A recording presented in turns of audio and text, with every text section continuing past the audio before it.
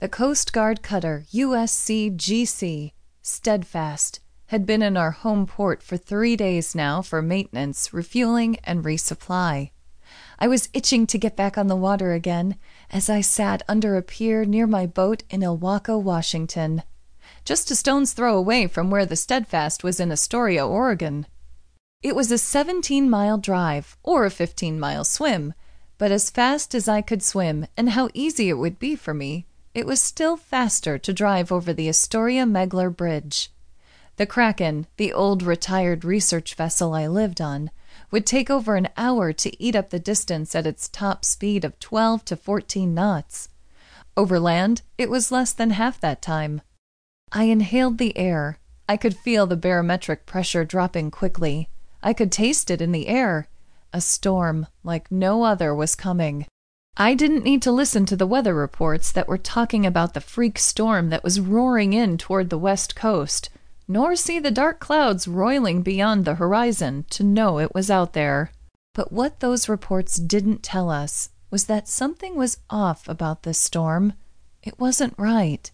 I could feel the water temperature dropping too fast from where I sat. It was unnatural, and the wrongness of it set my nerves on end. It wouldn't be long before the first calls would start coming in, and the crew would be called up to head out to assist sailors caught off guard by the sudden, violent weather system. I sighed.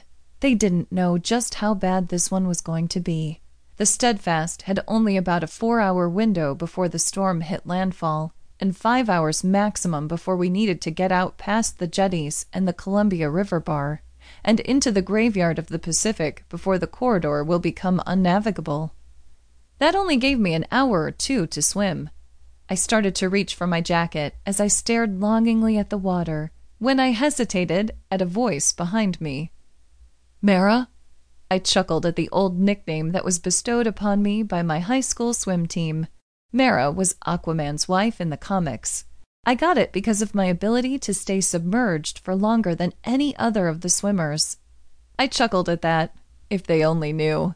Actually, my name is just about as ironic as that. Marina. Marina Caliban. Mom knew even back then. I looked back to the blind man making his way between the pylons, his white cane tapping them and the concrete pilings of the seawall I was sitting on by the brackish waters of the Columbia Delta. The point where the waters of the Pacific Ocean mixed with the fresh water of the Columbia River. I brushed my long brunette hair over my shoulders to dissuade the rising breeze from blowing it in my face. "What is it, Max?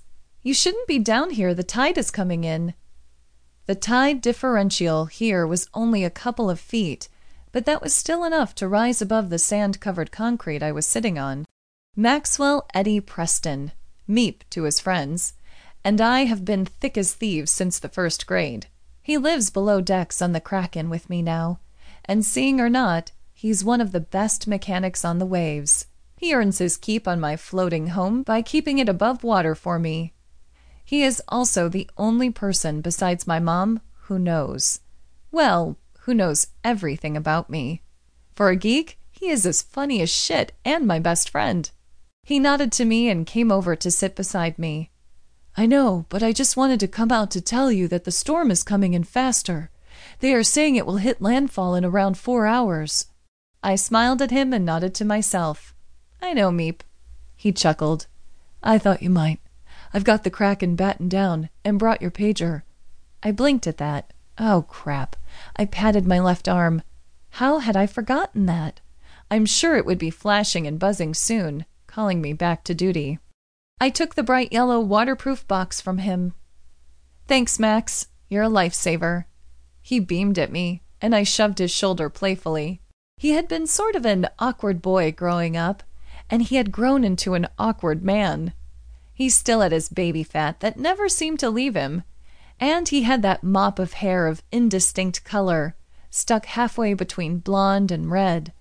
His crooked smile and just as crooked laugh were to me his most endearing quality.